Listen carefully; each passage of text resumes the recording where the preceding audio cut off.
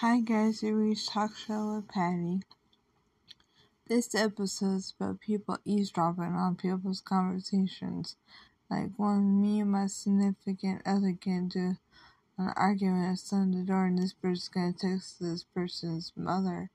That is messed up. I haven't done nothing wrong to Missy. That's her name, Missy. I'm gonna say that. I'm gonna give her a whole real name out. And next time I'm gonna eavesdrop on her conversation. I don't care if she likes it, I'm just gonna stand in the hall, hear her and Sherry talk.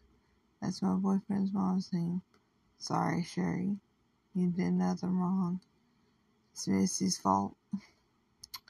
And I'm gonna eavesdrop on their conversation. I don't give a rat's ass at all. I'm gonna eavesdrop on them. Because Missy eavesdropped on me once, I could do it again.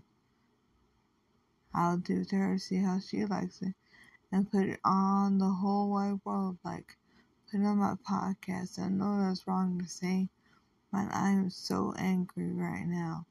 And I have high blood pressure and I don't need this shit from her or my boyfriend saying mean things.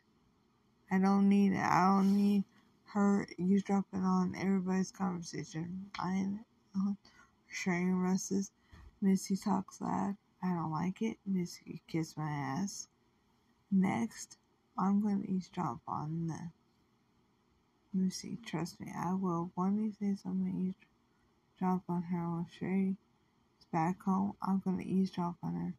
Have my phone recording, not even know it. Record the conversation and keep quiet. Leave my phone somewhere, act like I can't find it, and walk away, and then come back and I know where I laid it. And grab my phone and listen to the conversation. Because I will do that. I don't care anymore. I don't care about his aunt. She's mean as hell.